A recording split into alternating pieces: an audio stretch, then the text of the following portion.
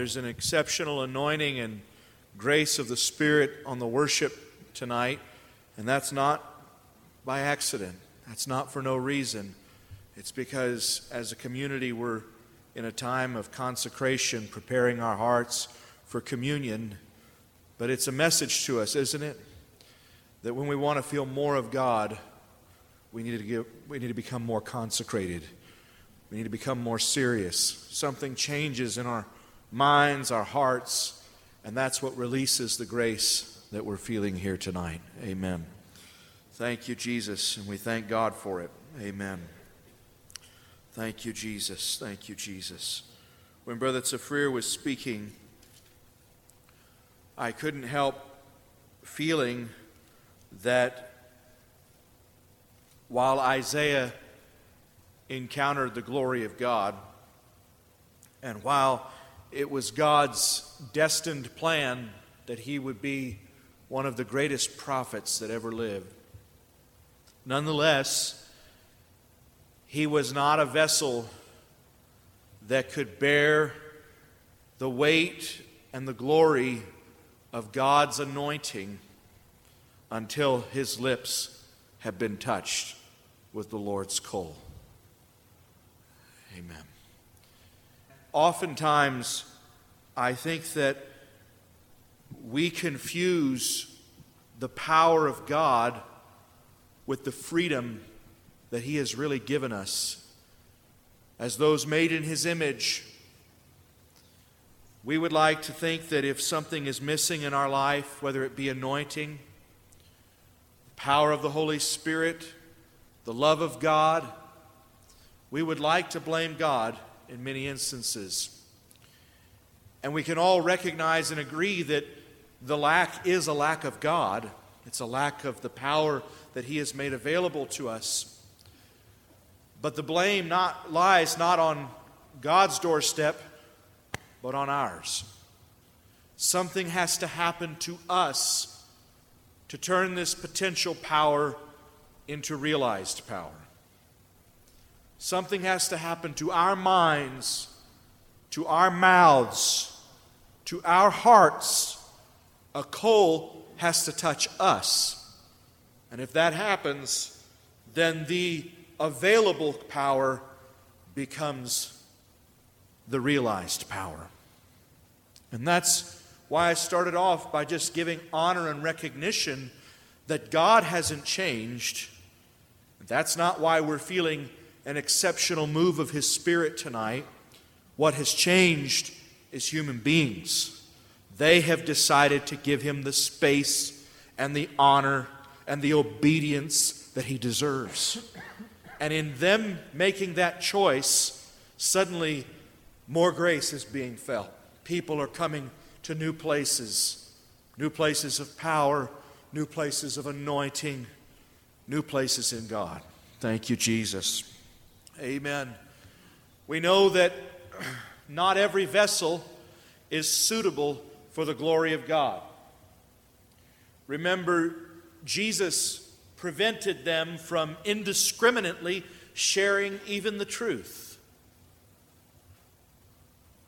Do not cast your pearls before swine, He said, nor give that which is holy unto dogs. Amen. It is not fit to take the children's bread, in another place He said, and give it to dogs. In these two parabolic statements, He's not speaking of dogs or pigs. He's speaking of human beings whose attitude toward the things of God has become so debased, so commonplace, so that they no longer recognize it for the treasure that it is, but they regard it as a pig would regard it. They regard it as a dog would regard it. That is to say, they don't regard it at all. They don't even notice it. That's a scary thing, isn't it? To think that it would be possible for us to sit in the presence of God, where the answers were given but we heard not a word. Where the grace was flowing, but no change came in our lives. Where the power was real, but we felt nothing. And it begs the question, if that is the case, or to whatever extent that is the case, what are we supposed to do about it? Are we supposed to lean back and say, I just want a more powerful encounter with God? God, you just need to be more powerful. Amen. Thank you, Jesus. It is incumbent upon us to get what we need from God. And I'm not just talking about this meeting. I'm talking about in our life. It is incumbent upon us to get what we need from God. It is incumbent upon Bartimaeus, blind as he may be, to lift his voice all the louder and cry out, Jesus, Son of David, have mercy on me. It is incumbent upon the disciples to lift their voice from the boat that is being bounced across the stormy waves that night and say, if it be you, bid me come on the water. Amen. It is incumbent upon the disciples to detain him, as it says they did on the road to Emmaus. To detain God. To detain him. To say, no, my soul hasn't received all it needs from this moment, from this prayer, from this song, from this worship. Even though the crowd tells me to be silent, I have got to get more out of this brush with God. It's not over. My need is not met. And if you're that kind of person, God is going to be an increasing power in your life. I read this passage recently, and those who believe in double predestination, they will love this passage, even though they completely misunderstand it. I read this passage in Romans 9. He says to them, so then he has mercy on whom he has mercy, and he hardens whom he hardens. You will say to me then, why does he find fault? If you want to put a tag on what my burden is tonight, that's it right there. Why does he find fault? You will say to me then, why does he find fault? For who can resist his will? So the people who are wrong ask the question, who can resist his will? The people who are incorrect in this equation say, why does he find fault? For who can resist his will? On the contrary, who are you?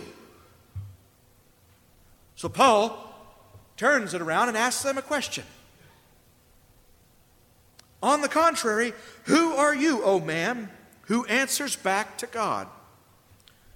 The thing molded will not say to the molder, why did you make me like this? Will he? Or does not the potter have a right over the clay to make from the same lump one vessel? One for honorable use and another for common use? What if God, although willing to demonstrate his wrath and to make his power known, endured with much patience vessels of wrath prepared for destruction? And he did so to make known the riches of his glory upon the vessels of mercy, which he prepared beforehand for glory, even us, whom he has called, not from among Jews only, but also from among Gentiles.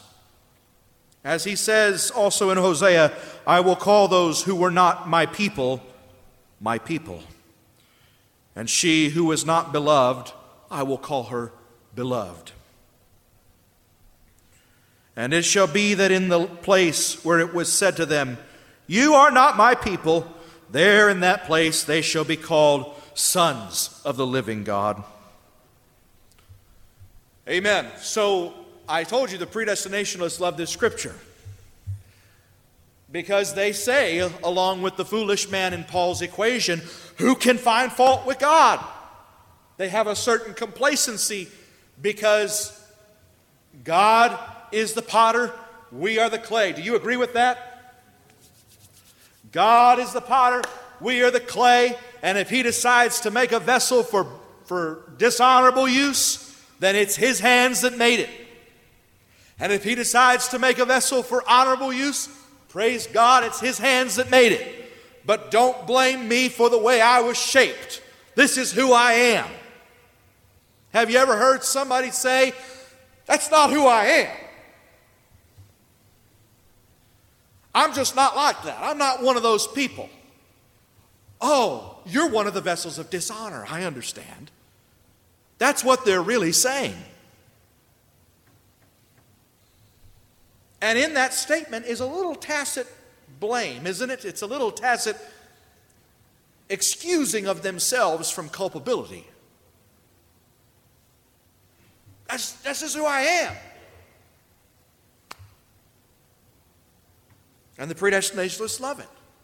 Some for honorable use, some for dishonorable use. Well, how were you made? Were you made for honorable use or dishonorable use?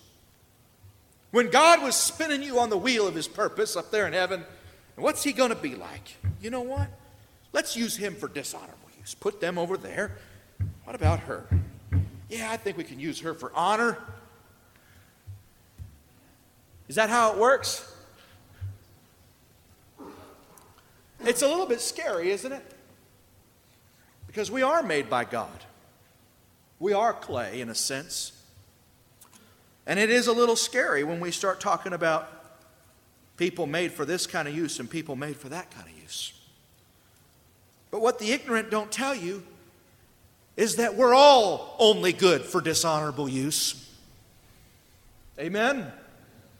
And we are all His workmanship, so in some sense you can blame that on God, I suppose.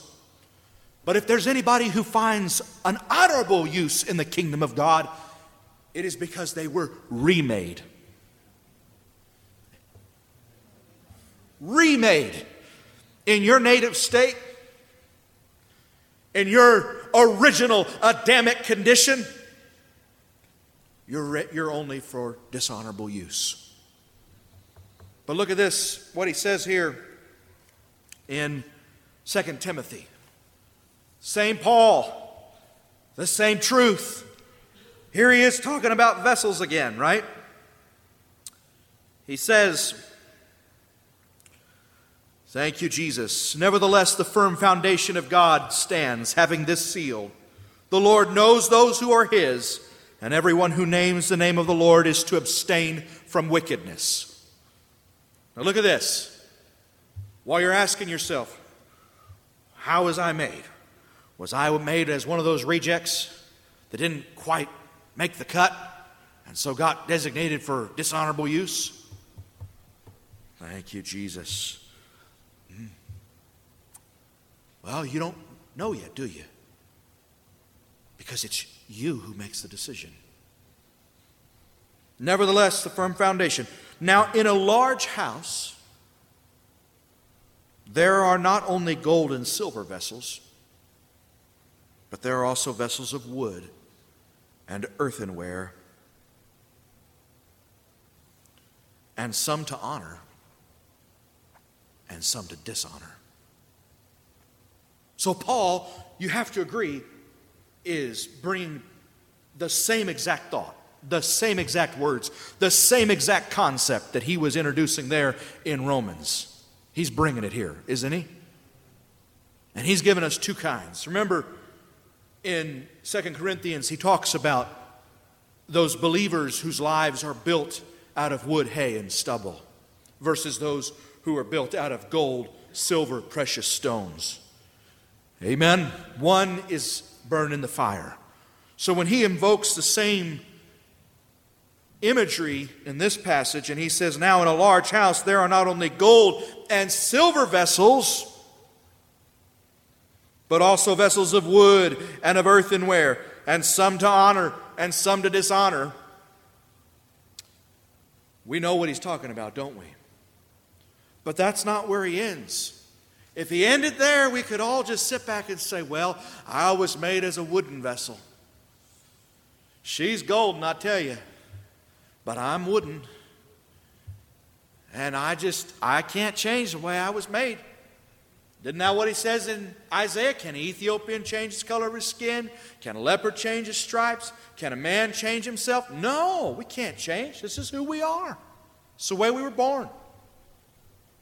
He was born to be proud, and he was born to be ambitious, and he was born to be a murderer. And this is just the way we're born. Get used to it. We're clay. God's the potter. We're wood. They're gold. Everyone knows that's just how it is. But that's not where he stops. He says, in a large house there are not only gold and silver vessels, but also vessels of wood and earthenware. What he's saying is there's a place for you in the economy of God, you wood and earthenware vessels.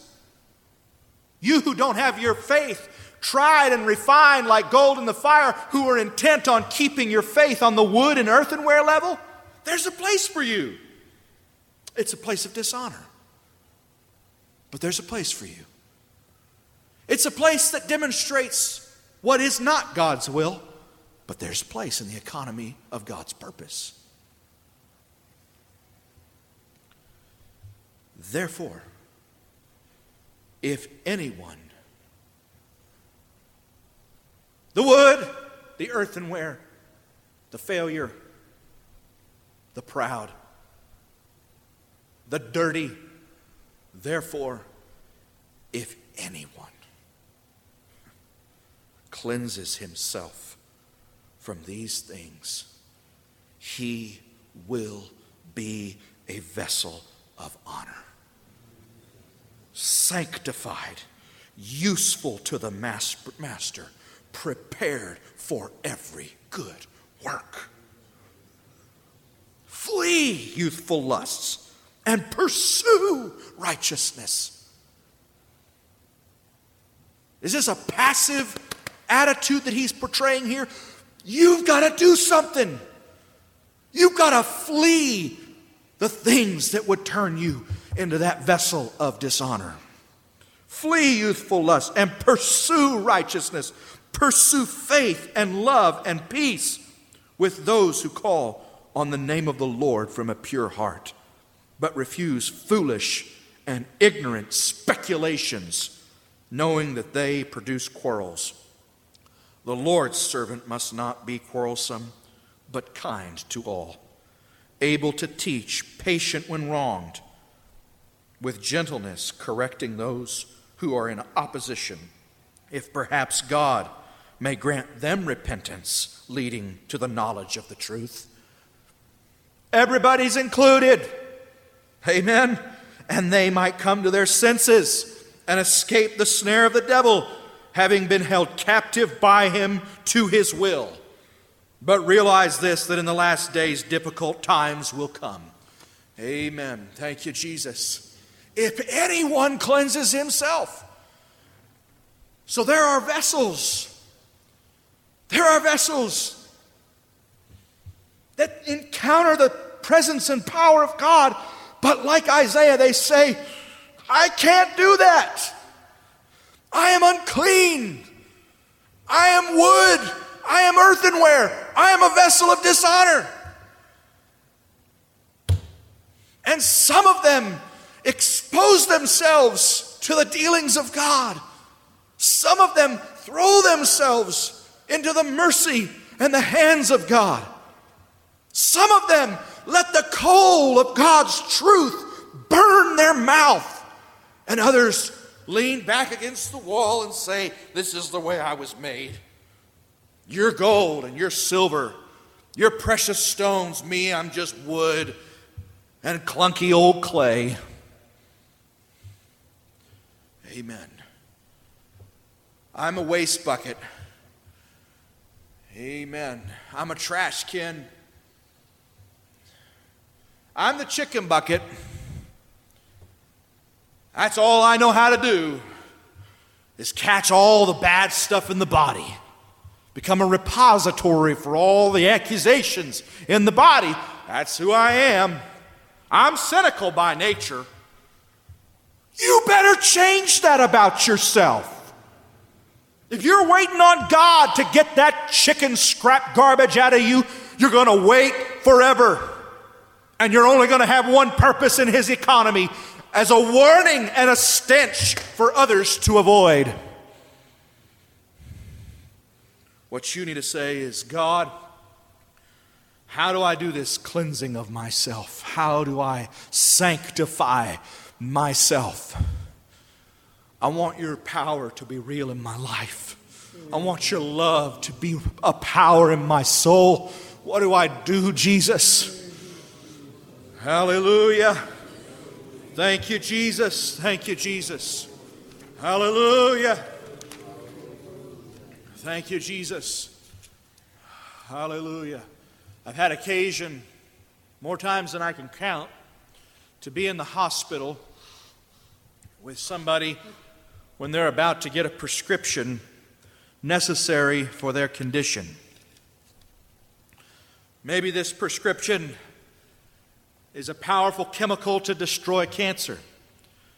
Maybe this prescription is a powerful antibiotic to prevent them from succumbing to infection. Amen. Maybe this prescription is any number of things, but it's presumed necessary in my analogy here, okay? And what gets me is that in our modern medical system that is so advanced and better than all others, I think it's 150,000 accidental deaths a year happen at the hands of doctors and hospital technicians.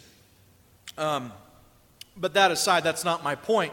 They know that they've got a problem, so they go out of their way to double check, to make sure they get it right. And my dad, when he had his operation this last time, the lady came in with some sort of potion to dish out, and she said, "What is your name?" And he said, "Blair Adams." And she said, "No, really, what's your name?" And he said, "Blair Adams." She said, "What's your date of birth?" He said, "January 5th, 1944. And she went, "Oh my, I've got so you're not Mr. James Adams?" He was another patient on the same floor.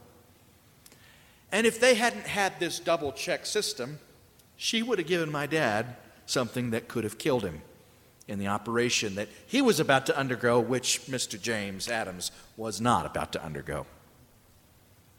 Makes your heart pound, doesn't it? At least it did ours. They laughed it off and it was great. So my point is, aren't you glad they double check? They come in and they ask you, "What's your name?" You give your name. Your date of birth. And they'll do this every time they give you the medicine. You may be sitting in the oncology place for hours at a time, and they've seen you every 3 weeks for months, and you've been there already for several hours, and they've given you several doses, but when they're going to give you the big doozy, 2 nurses have to come in and stand there while they ask you again to tell us, what is your name? What is your date of birth?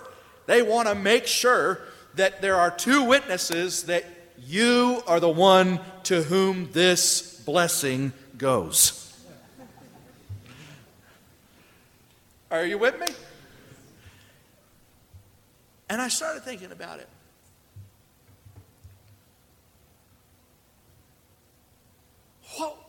What it is in the body is there are people who hear that God has a solution for them, has an answer for them, has a cure for them. And they get all excited. But they never hear their name called. They never hear themselves described when God is about to give that answer, that cure, that blessing. He describes the person next to him. He describes the person down the hall. He describes all kinds of people, but it never describes them. And so they sit there and they say, I wonder when he's going to help me. I wonder when my life is going to change. The difference and where the analogy breaks down is you can become the person God keeps describing when he hands out his help. You can change your address in the Spirit. You can change your identity in the Spirit. You can change to become the person that blessing is destined for. You can change to become the vessel that is made to contain glorious things, honorable things. And if you sit back in your complacency, you don't recognize how much really depends on you. You're going to live hearing God call other people's names, but never tasting and seeing yourself that the Lord is good.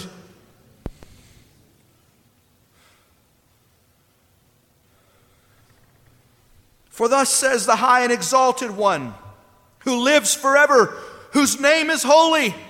I dwell on high, in a holy place, and also with the contrite and lowly of spirit, in order to revive the spirit of the lowly and to revive the heart of the contrite. For my hand made all these things. Thus all these things came into being, declares Yahweh. But on this one will I look, to him who is humble and contrite in spirit and trembles at my word. Why does God never look my way? Because he has defined a certain kind of person, a certain kind of attitude, and he says, this is the only kind of person I am going to help. And it is up to you to transform yourself to become that person, to fit that definition. And if you can succeed at that, he's going to look on you. He's going to be near you. And every blessing in his hand is going to flow right into your life. Thank you, Jesus. Thank you, Lord. We believe you, Jesus. You say, God, I'm not brokenhearted, but please be near to me. And he says, no. No. Psalms 34, the Lord is near to the brokenhearted and saves those who are crushed in spirit. And the Apostle James says, but he gives grace to the humble. Therefore it says, God is opposed to the proud. That means he pushes them away. He pushes them away. He resists them. You feel like you're coming close to a blessing, and all of a sudden you get this pushback? Well, it's very simple what you got to do. He says God is opposed to the proud, but he gives grace to the humble. And we say, ain't that sad? I wish I was humble. But that's not where James stops. He says, therefore humble yourselves under the mighty hand of God. Lament and mourn. Let your laughter be turned into mourning and your joy to gloom. Humble yourself under the mighty hand of God, and he will lift you up. You say, if I was humble, I'd probably be crying right now. But that's just not me. But James commands you to be that. He says you need to cry. You need to mourn. You need to feel the sorrow, the godly sorrow that leads to repentance for who and what you've been. And if you can't get to that place of brokenness, then don't blame God for being so distant.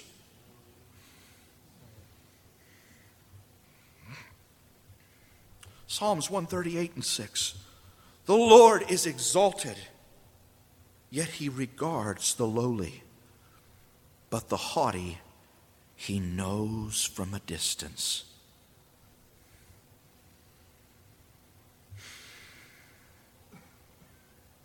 The Lord is near the brokenhearted. In the previous chapter he said. Now he says the haughty he knows from a distance. Are you somebody in the body that feels distant from the love of Jesus? Are you somebody in the body who encounters the presence of God, but it never comes inside? Are you somebody you want to feel the nearness of God that the psalmist said is our good? Amen. You want to be good. You want to be a good boy. You want to overcome. But you don't have anything good in you. In our flesh, there is no good thing. It's the nearness of God that is our good.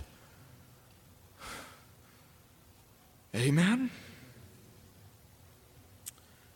Jesus. Blessed are the poor in spirit, for the kingdom of heaven belongs to them. Blessed are those who mourn, for they shall be comforted. Next time you read the Beatitudes, imagine that he's not talking about 6 different groups of people. Imagine that he's talking about one group and describing 6 different attributes that are all essential to receive the blessings he describes.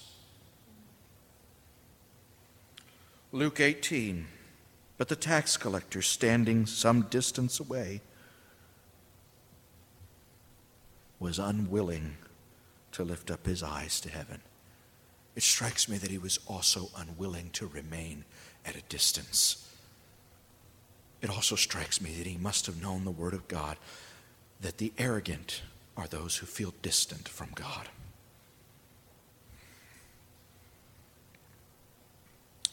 He was beating his breast, saying, God, be merciful to me, the sinner. Jesus said, I tell you, this man went to his house justified rather than the other. For everyone who exalts himself will be humbled, but he who humbles himself will be exalted and justified before God. One of only 2 times Jesus uses the word justified in all of his ministry.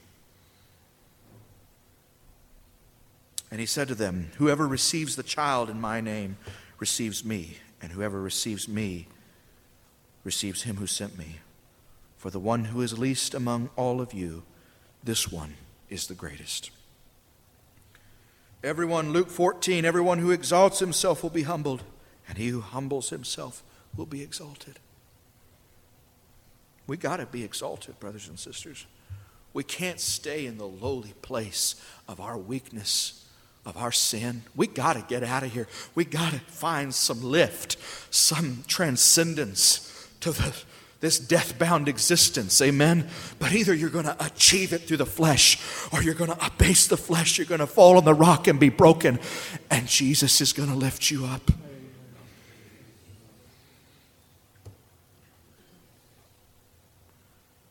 Peter, you younger men, be subject to your elders, and all of you clothe yourselves with humility toward one another, for God is opposed to the proud, but he gives grace to the humble. Amen. So rather than blame God, let's ask ourselves, have I fit the description of the man whom the Lord will bless? Have I matched the description of the man whom the Lord will love? Have I altered and adapted and changed and been changed, transformed by the renewing of my carnal mind until I fit the description of the man whom the Lord will bless? Remember the story of Haman? So shall it be done to the man whom the king desires to honor. Boy, did he get creative when he thought it was about him. Bless his heart, he didn't fit the bill. Mordecai did. Amen. And that's what we are. We're just like him. We don't fit the bill. We don't fit the description.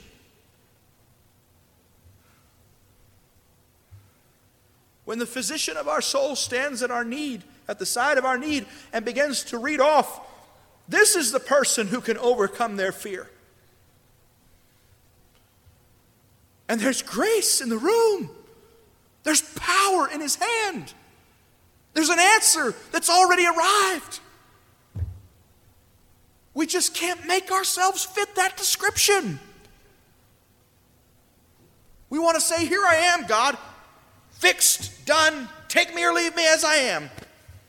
And he says, I'm not going to cast my pearls before swine or give that which is holy unto dogs. I'm not going to pour the new wine of my Holy Spirit into the chicken bucket. Does anybody want to cleanse themselves from all their judgments, all their criticism, all their pride that has made them get the pushback from God instead of the grace from God? If you could do that, no good thing would he withhold from those who put their trust in him. Thank you, Jesus. Thank you, Jesus. I want to match the description. God, whatever it is in me, I want to change it. I can't lift myself up, but I can sure get low.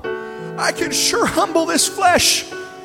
I can sure become less.